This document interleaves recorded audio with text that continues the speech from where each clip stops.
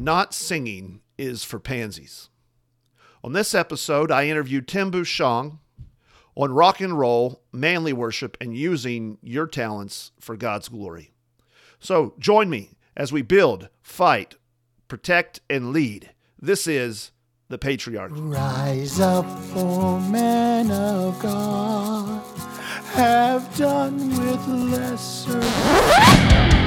Rise up, O men of God, have done with lesser things. Give heart and mind and soul and strength and serve the King of Kings.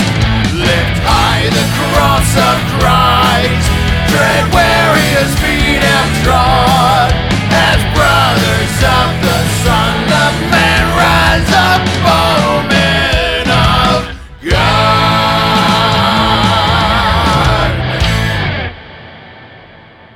The Lord your God is in your midst, a victorious warrior. He will exult over you with joy. He will be quiet in his love. He will rejoice over you with singing. That was Zephaniah 3:17, and you are listening to the Patriarchy Podcast on Round Table Media, a ministry of Sovereign King Church. I am your host, Joseph Randall Spurgeon, pastor of Sovereign King Church. Speaking of church, actually, this past week, we had a woman show up after the service and asked to speak to the minister.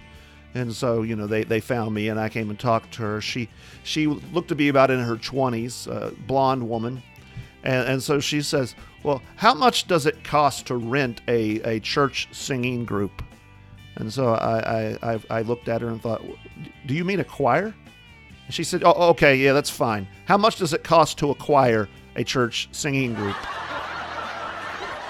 As I said at the beginning, this week I'm actually privileged to be able to interview Pastor Tim Bouchon.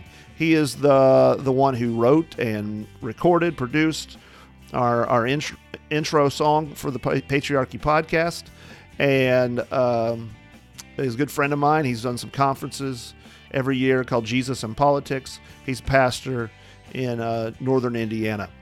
But I interviewed him.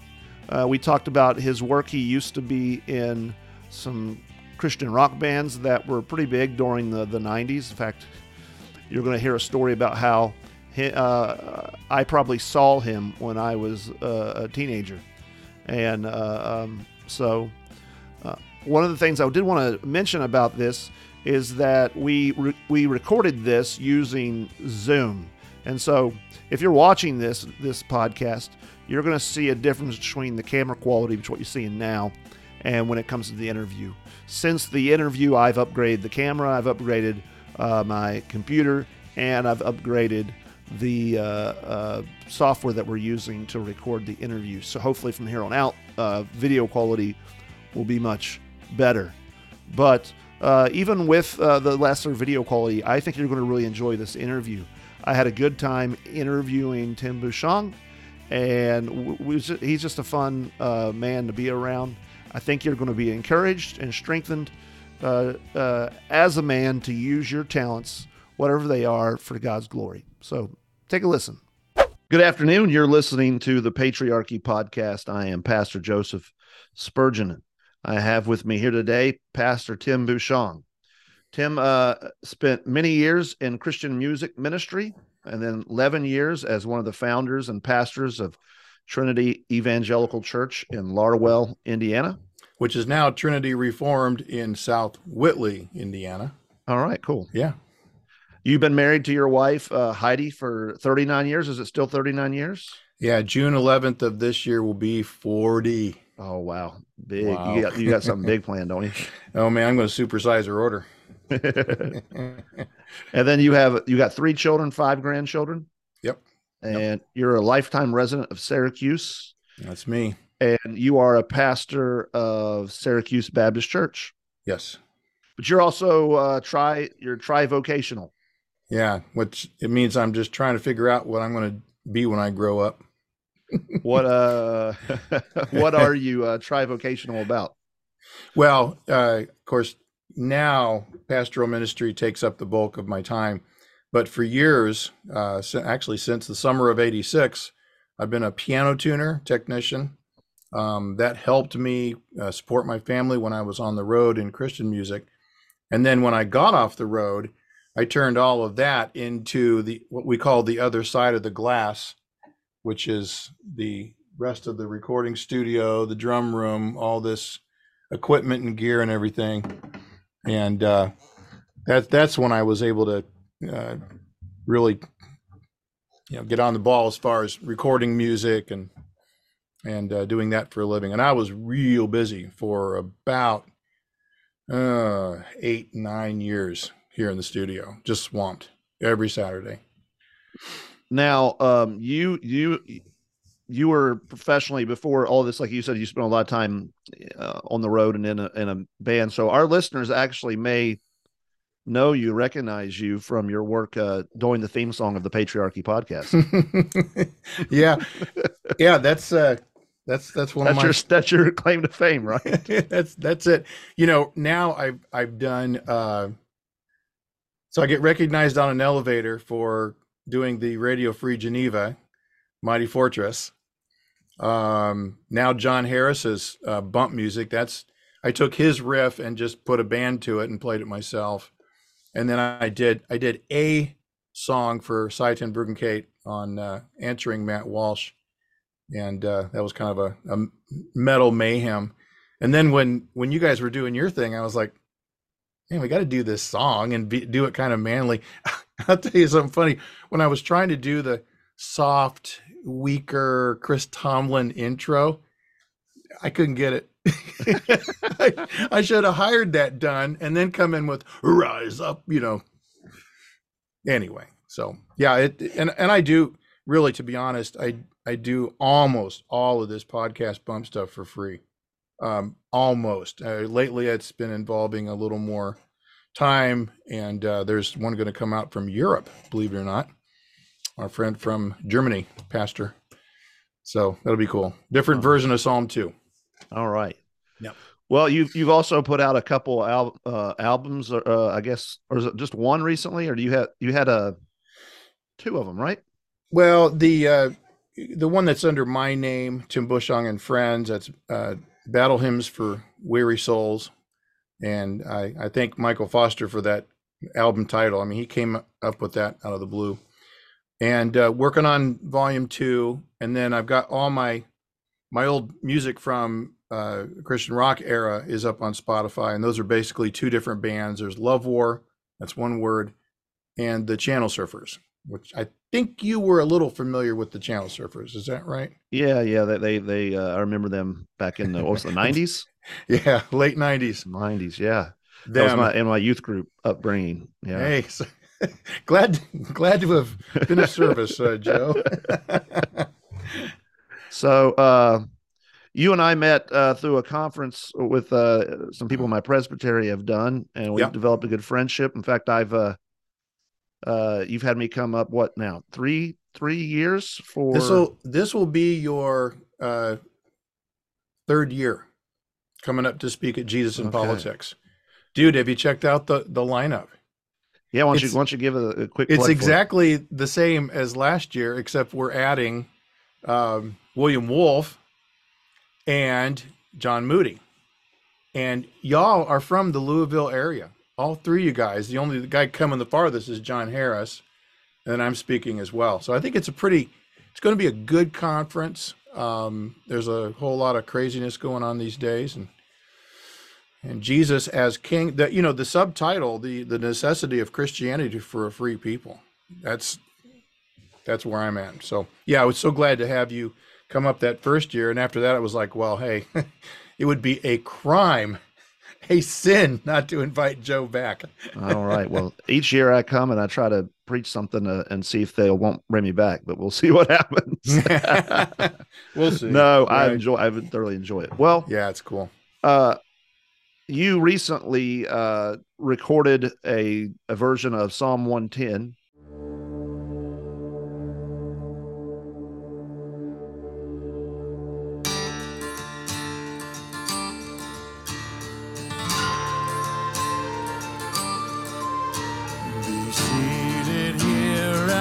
Right hand, the Lord to my Lord did command,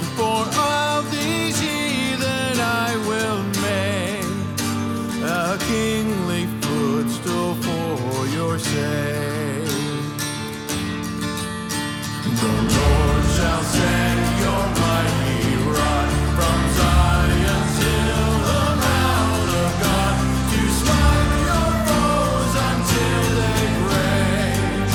The throne among them you must take. Hail to Jesus Christ is reigning. All will bow and all will name him Jesus, King of kings.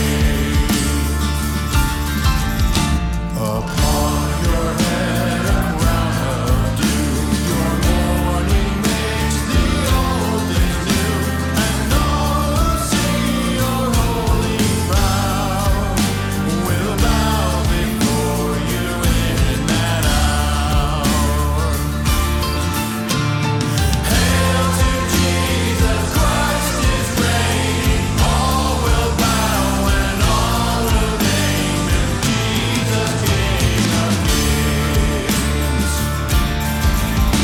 Melchizedek, a kingly priest, in you his line is now increased. Your life the offering that you gave. The price was paid, you left the grave. Hail to Jesus Christ is reigning. All will bow and all will name him Jesus, King of kings. The kings who fight against my Lord shall taste his wrath and meet his sword. Upon their corpses he will look, then drink to vengeance from abroad. Hail to Jesus Christ is reigning. All will bow and all will name him Jesus, King of kings. Hail to Jesus Christ is reigning. All will bow and all will name him Jesus, King of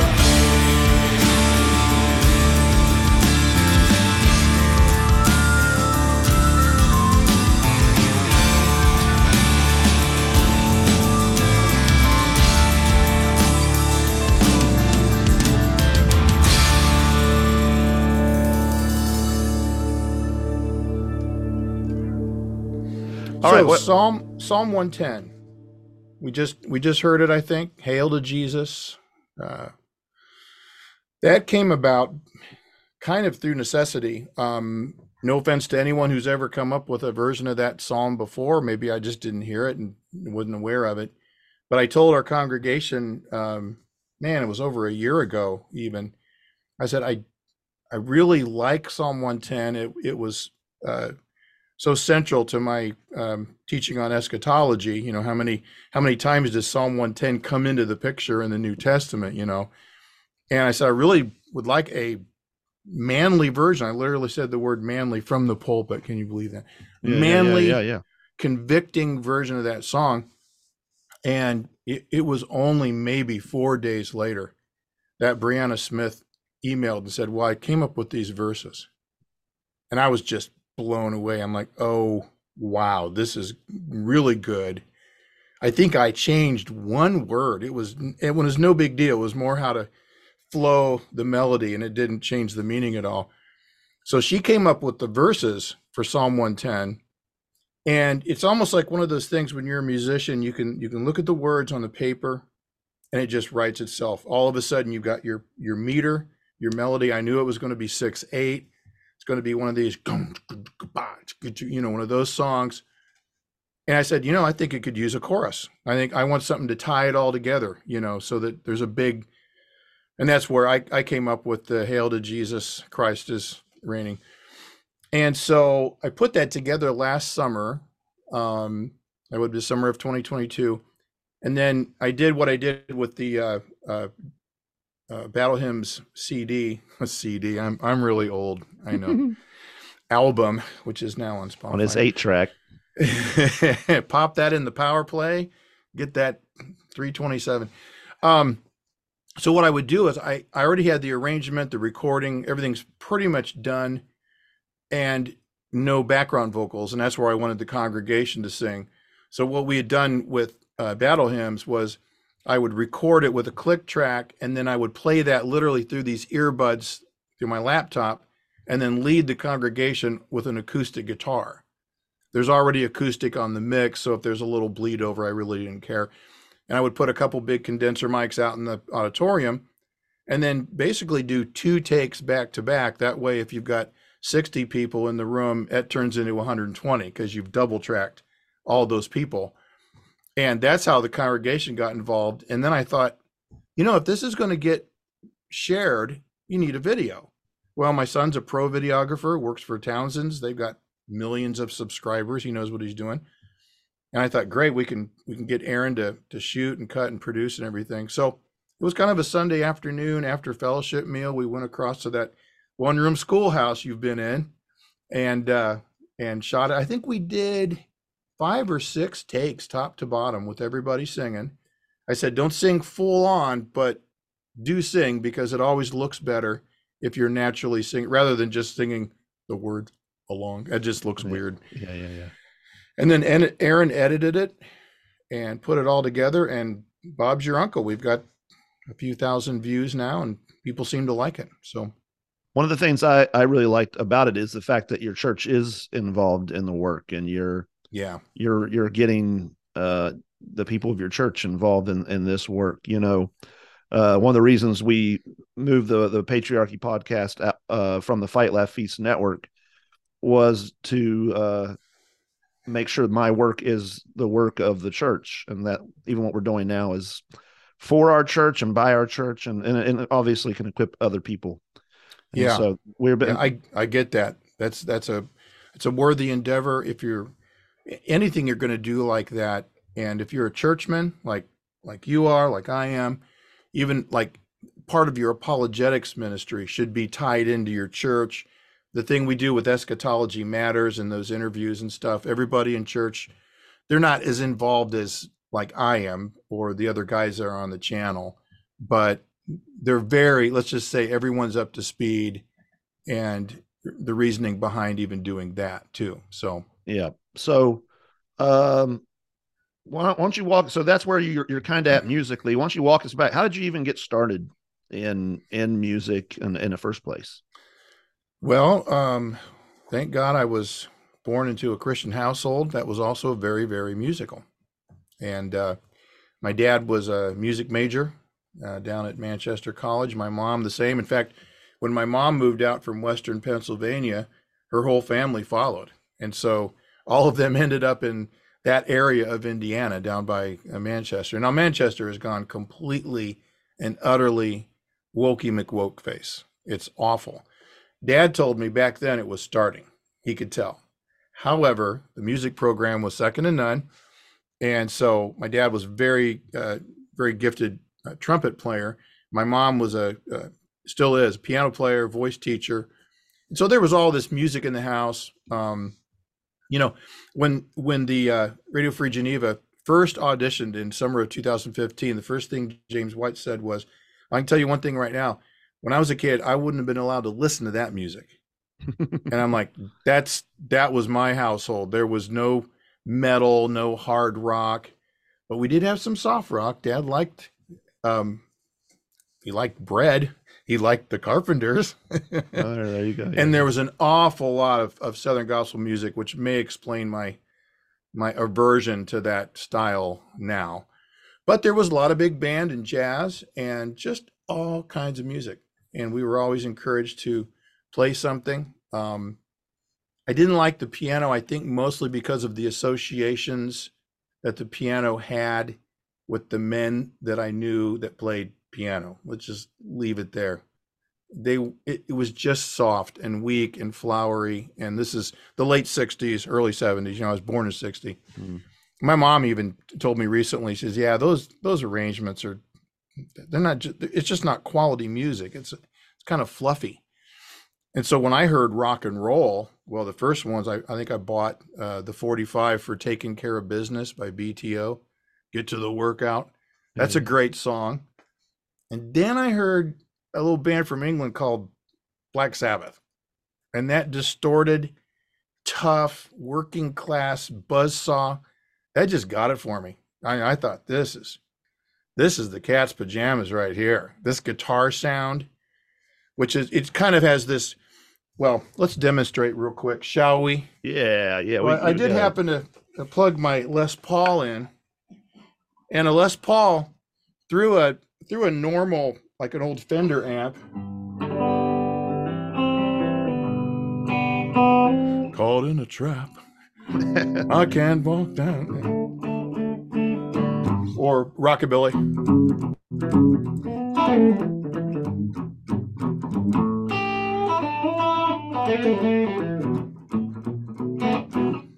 But when you turn it up, it's a completely different animal.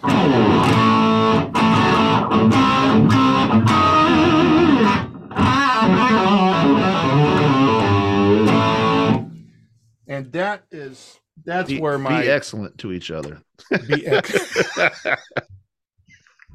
Dude, you're not gonna believe this.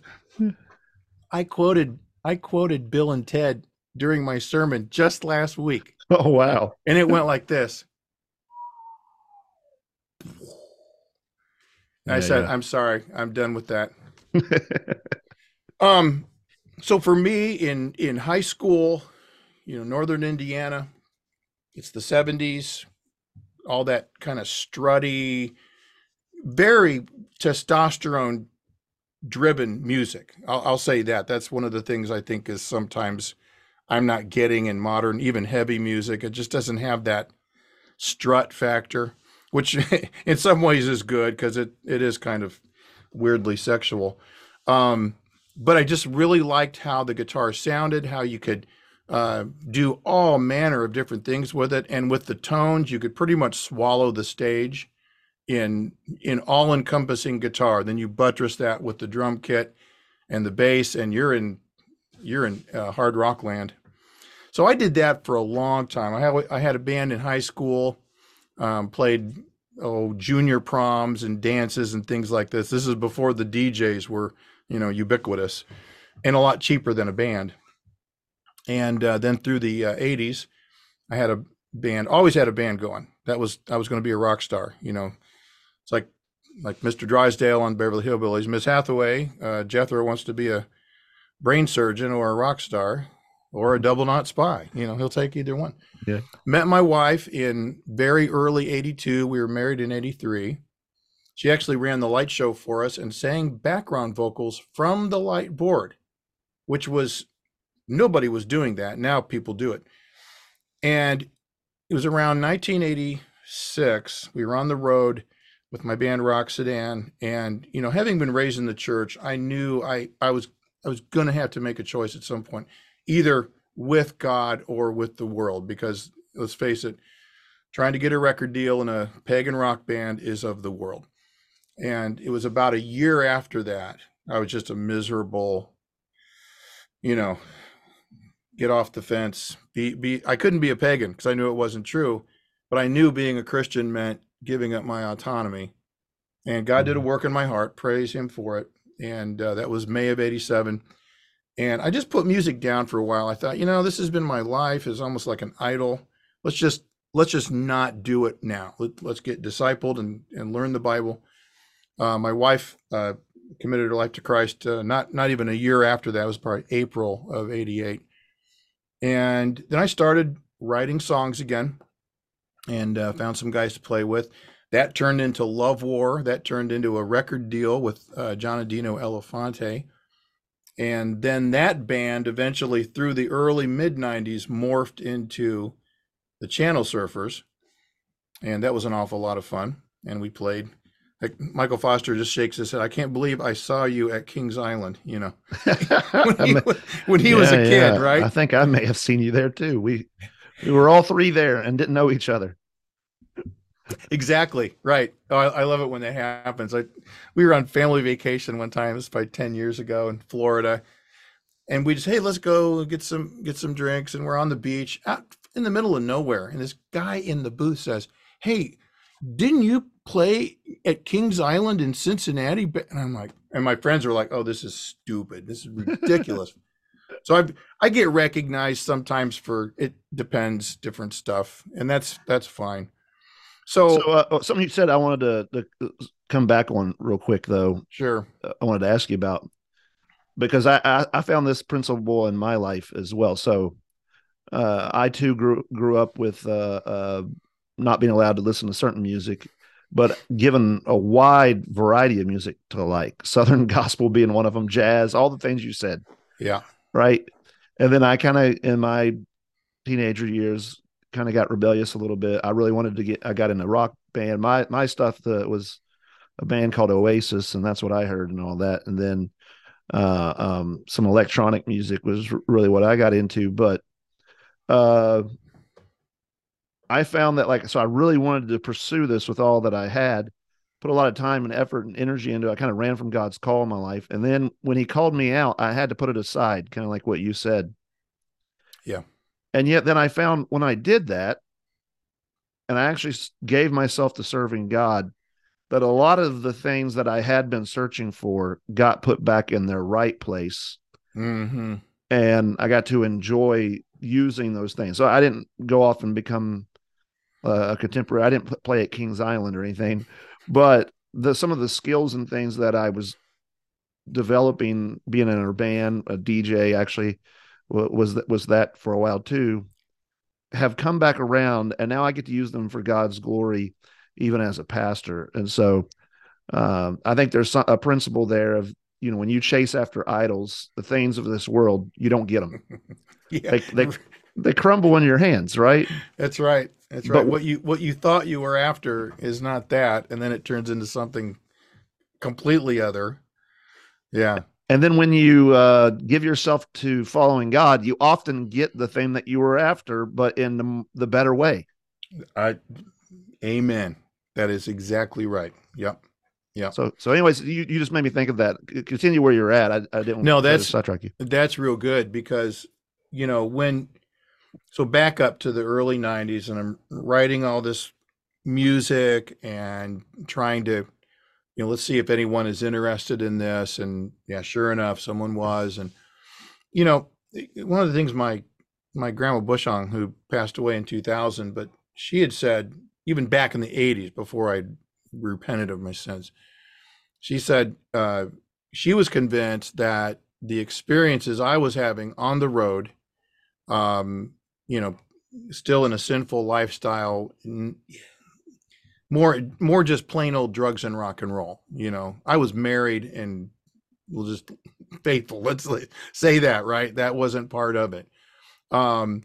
But she said those experiences in organization, leading a group of guys to show up at the right place at the right time, be on stage, execute well, and continue to grow that. She goes, that's all the working with people. God's gonna use that. And I was like, oh, okay, maybe Grandma, I don't know. And I think she's right. It's a different skill set. I think it's related to some of what some of our friends talk about with ministering to, especially working class men, blue collar men. You wouldn't think that being in a hard rock band and touring is that, like a garage mechanic. Let me tell you, you only see the band that 90 minutes on stage. The whole rest of the time is work and some boredom and fatigue and just strategy and having to go into town half hour back where you came from just to get the right wrench to fix the valves that are banging up against the, it's work. You got to be a mechanic. You got to fix the van that you're driving around. You got to know, or you're stuck, man. And then in just dealing with other human beings, and again, I'm older, but I didn't spend as many years in pastoral ministry as well. When you get to be my age, you'll have 35 years under your belt, maybe more, And so all that wisdom accrues in working with people. And like you said, the thing that you thought was the brass ring is not the brass ring. Christ is it. You run after Jesus, you run after godliness and holiness and pursue that. And perhaps God in his mercy, wisdom, as he sees fit, maybe he'll let you do that again and do it for his name and not for your own. And I think that's a good principle. Yeah. Yeah, absolutely. Yeah, another thing that you even that you said, and it remind me again about what my dad did, your parents did, was the set limits on certain things that I could listen, but then they introduced me to this wide variety of stuff, and I think that's actually been helpful too. Again, even as a pastor, of I run into a lot of people that I don't know, they grow up and they only listen to like country music, they only listen to this one thing, and they don't Yeah. have any. But as a pastor, or I even think just as a Christian in general, it is good to have a wide variety of knowledge of arts and music and culture, Yeah. because you're going to be relating to people, and you just find like I find classical music uh, helpful just as I do sometimes like quoting a hip hop song or something. Oh yeah. I was talking to Heidi last night about that. We were driving home from our grandkids, and it was like, okay, it's really beneficial to have a library of material back in your head. For me, I had to overcome some bong resonant hops that were still rattling around there, but God's been very merciful to me in that. And whether it's literary quotes that are pithy and appropriate, aphorisms, songs. It's one thing to be the pastor in those big churches that they'll do a whole series on a movie and how this is the gospel, and I just cringe at that.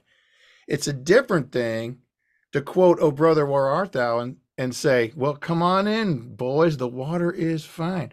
We all know what that is. That's cool. Or Yeah, a line from a song, right? yeah. And yeah, it just helps to be, I think, widely read. It doesn't mean you have to go swim in every sewer to know that they stink. Obviously, there's things Mm-hmm. that you just, that's irredeemable. We don't have anything to do with that. The one when I was talking to my dad passed away in '94, and my mom just lives around the corner basically on our property. And we were talking about that whole piano connection. And I said, things might have been different if maybe I could have listened to Fats Waller, because that's a whole different bag of piano tricks right there. You Yeah, know, yeah. she said, "Huh, I've never heard him." Music major, and they didn't have you listen to. Hmm, there might be some racist stuff in there. I don't know, but man, that's unbelievable skill and talent. And boy, oh boy, you can't gainsay the effort and practice that goes into playing Mm-hmm. a musical instrument skillfully. Yeah, That there's was, a benefit for that too of get if you're able yeah. to have your children learning. You know, I have two brothers. We all grew up taking piano lessons. I would say my Mm-hmm. youngest brother was the one that actually took the lessons and did what he was supposed to do. Mm-hmm. I was the guy that, well, I like your books that you want me to learn, but let me figure out stuff and play what I want to play. Yeah. And Yeah. there's actually a lesson in that uh, uh, my brother can actually sit down and play anything he wants now, Now. Yeah. and I can't. So sometimes there's a lesson in like get the rules down. Oh yeah. Yeah.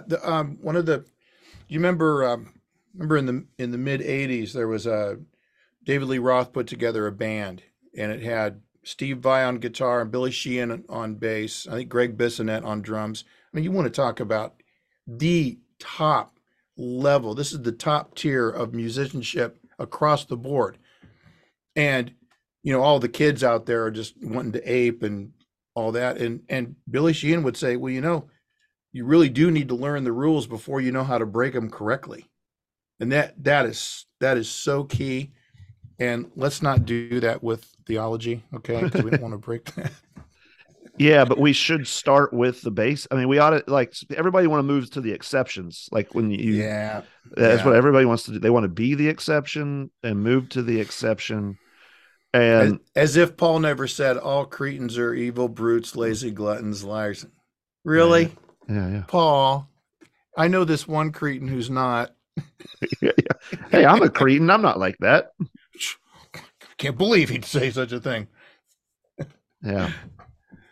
Yeah, some of those generalities are helpful, and I think like one of the things that back to music.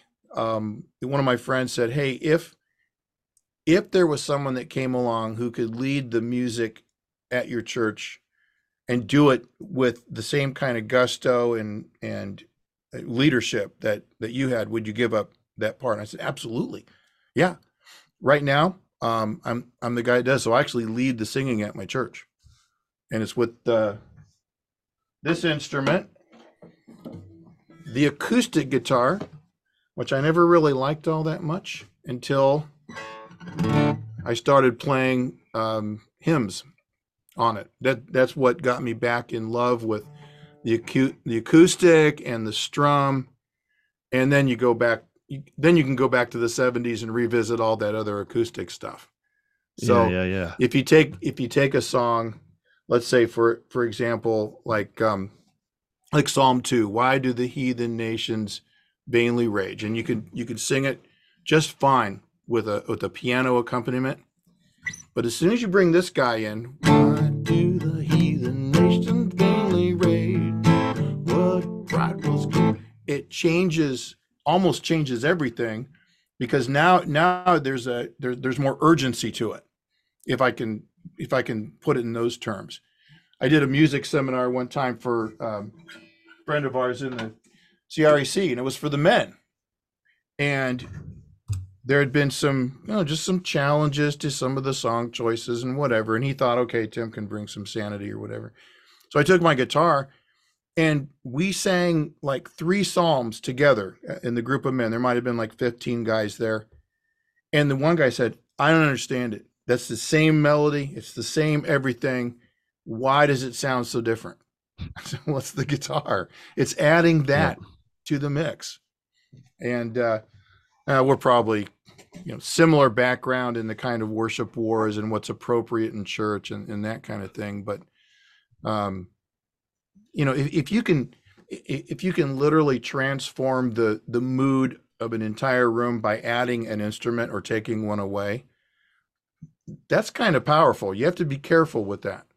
You can't just do that because, hey, I want to set a certain mood.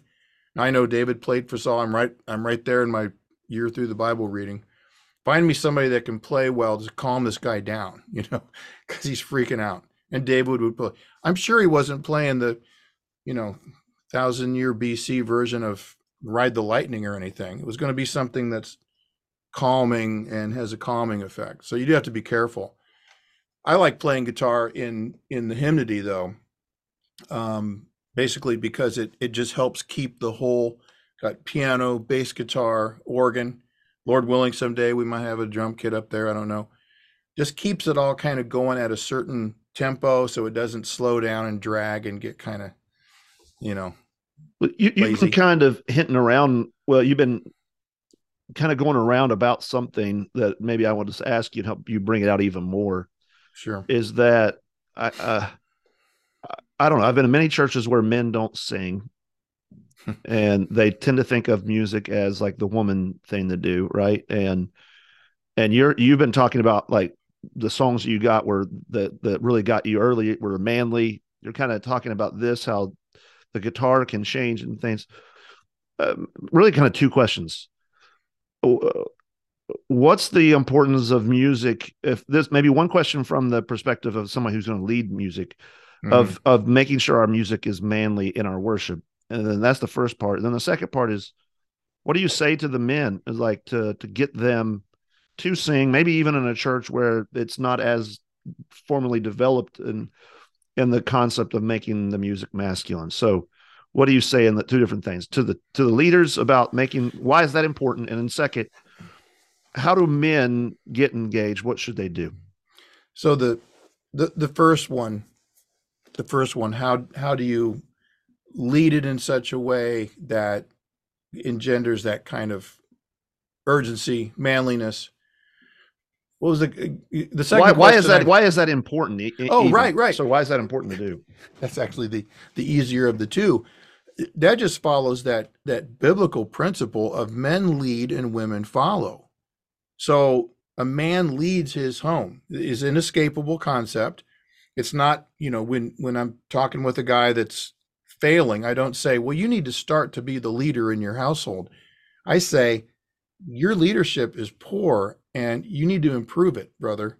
And here's some steps you can take to help it. You've been leading by giving up the position of leadership to the woman in the house. And that's part of the fall in Genesis 3 and all that. The principle is if you get the men and you gain their interest and you gain their trust, they know that you're not two-faced, you're not, waffling, and you do so in such a way that that honors everybody in the church, but you're geared towards, okay, guys, I want you to lead your families in worship, and on Sunday morning, I want you to lead your families in singing songs, as Charles Wesley said, lustily, with vim and vigor, and that way, all of those other folks come along. If you do the opposite thing, which I'm sorry, but Christian radio is geared towards middle-class housewives age 26 to 42, right? All that popular music that I never listened to and couldn't tell you one of the songs because I just don't care. I hate it. It's so bad. Yeah. You're going to go to churches. I'm going to demonstrate it, okay? This is the guys.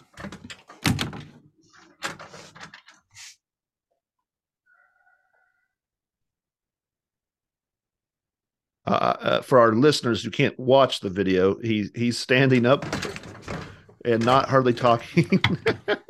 He's just mouthing the words and kind of half putting his hands. It's a very timid thing. I'm explaining for our listeners, because part of this podcast is video, but some people might be just listening. Right. So what I did was I acted the part of a man who was uncomfortable in his own skin, standing amongst a bunch of other uncomfortable men, singing a song that you could easily transpose into the boyfriend or girlfriend motif. And it's just so nice and sweet, and it's just gay. It's so useless when we think of the battle that we're in as Christians. We're fighting the world, the flesh, and the devil. And while I will give some latitude on certain times when that might be appropriate, I think on Sunday morning you're there to worship the King. This is the Lord Jesus Christ who gave himself for your sins so that you could be reconciled to a holy God and God could be reconciled to you. Come on, let's have a little passion to it, right? The other thing, now that's so towards worship leaders, you need to make sure that the songs you're singing are in a range that's appropriate for a guy. You're familiar with the Trinity hymnal, right? The old OPC Blue Trinity, and then they made a Reformed Baptist version. I think it's because they put a different confession in the back. I've got it right here behind me.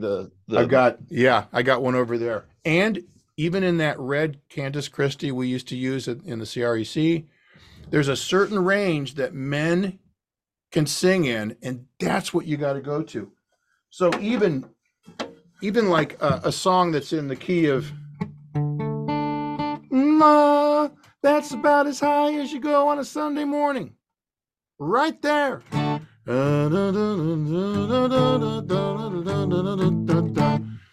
If you try to go up here,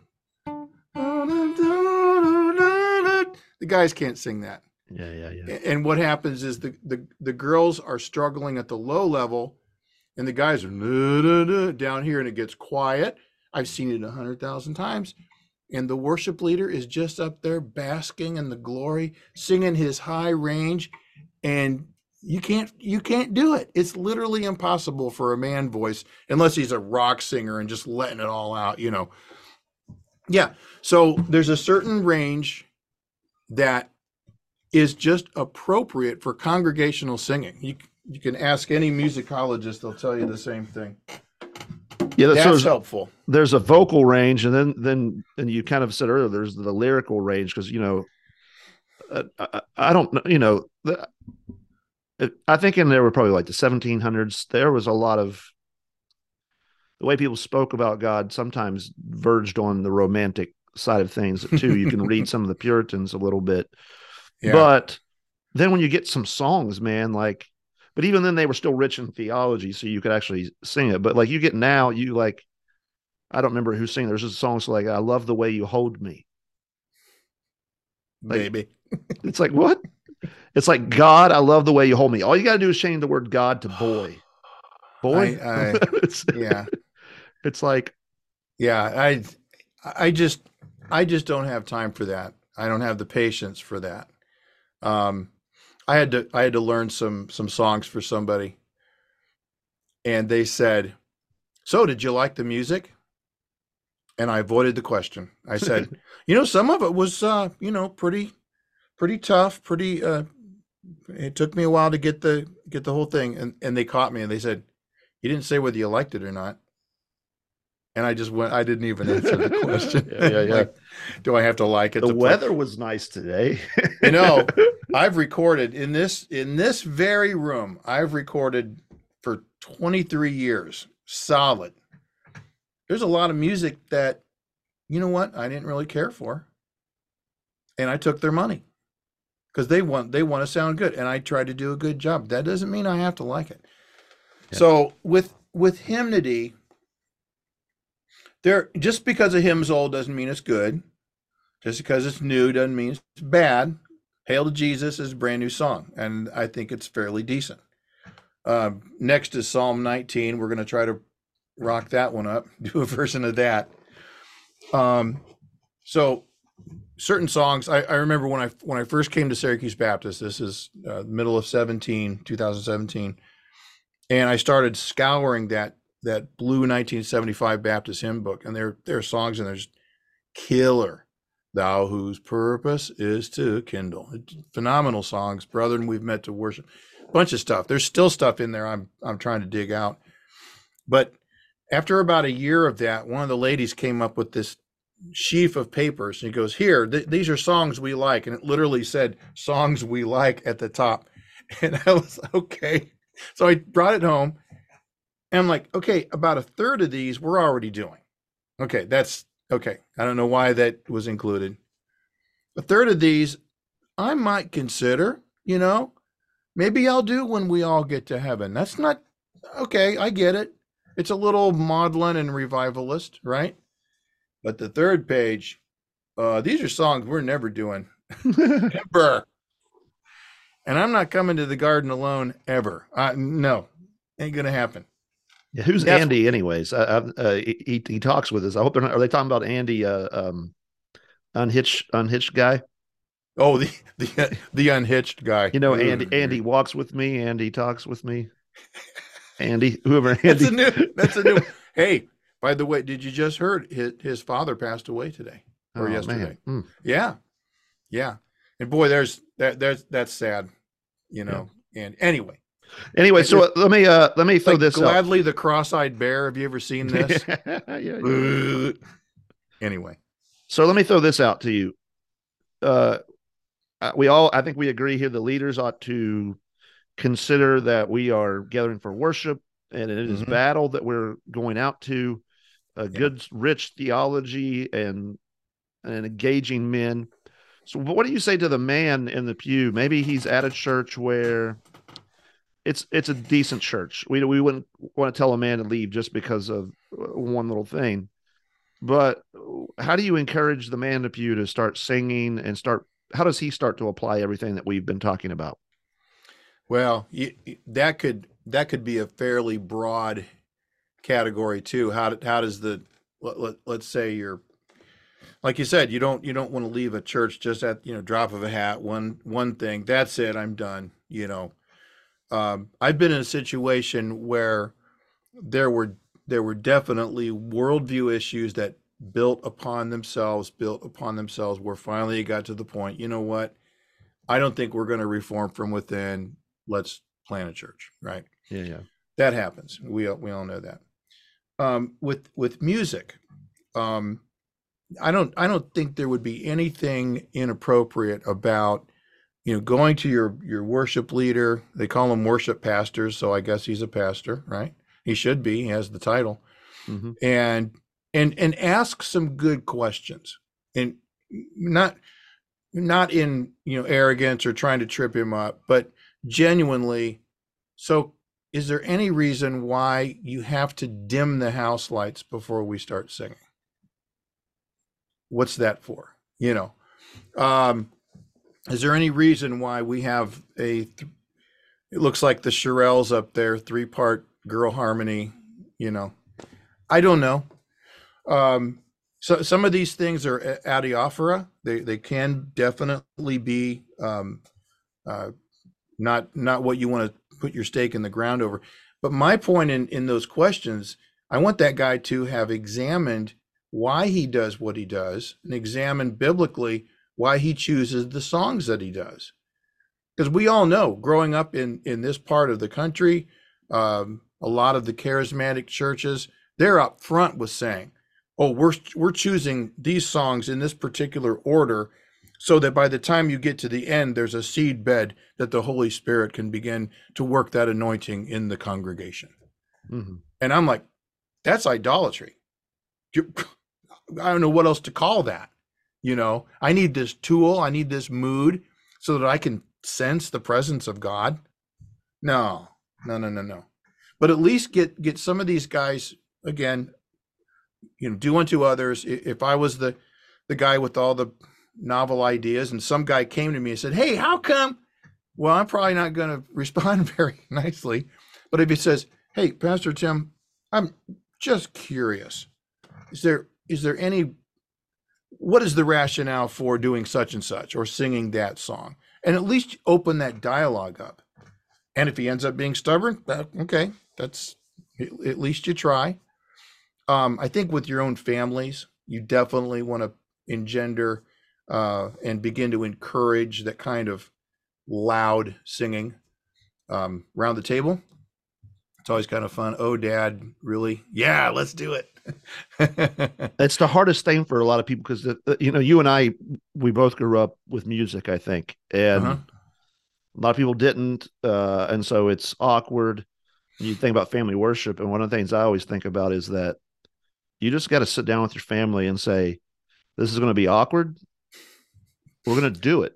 And if you start early enough, so some of you, maybe it's harder because your kids are teenagers, but if you start you start when they're born, it's never awkward. They just assume that everybody sings in their family. Yeah. And I there's nothing I love more than when I go to church and my son, I look over and I see him or my daughters singing the songs and praising.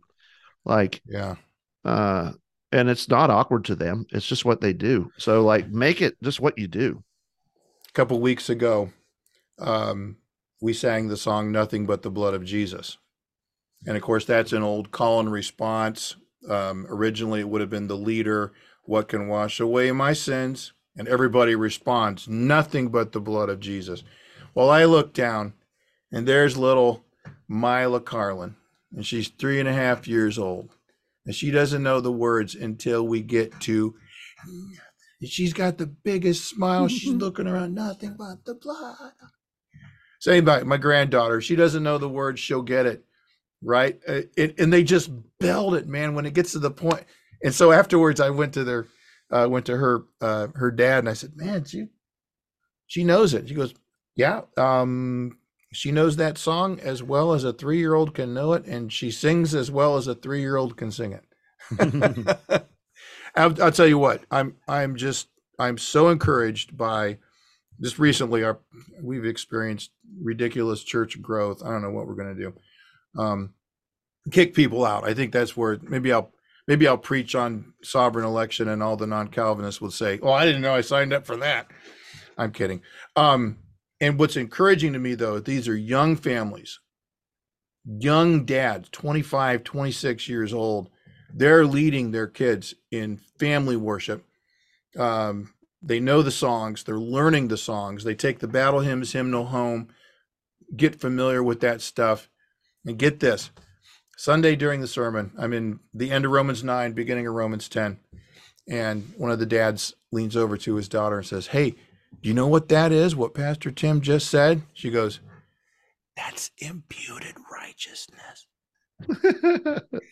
I'm like, dude, put me to shame. My own, again, Daddy Tried, one of my favorite books on fatherhood from Tim Bailey. Daddy Tried. That's right. Daddy failed too. So pick yourself up and keep going. But that is so very encouraging to me. Absolutely.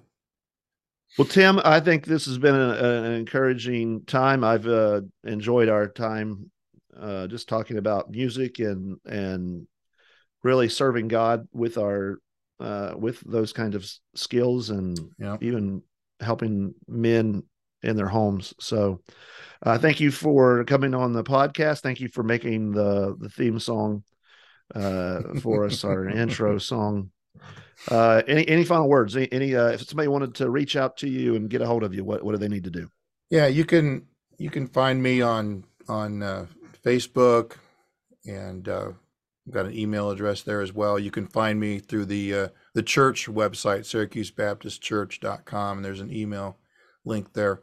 I think God is so kind to us in allowing us to use these kind of tools, the basic, the chromatic scale, the rhythms, all of that stuff. And I don't think all the great melodies have been written yet at all. I think there's much to be done.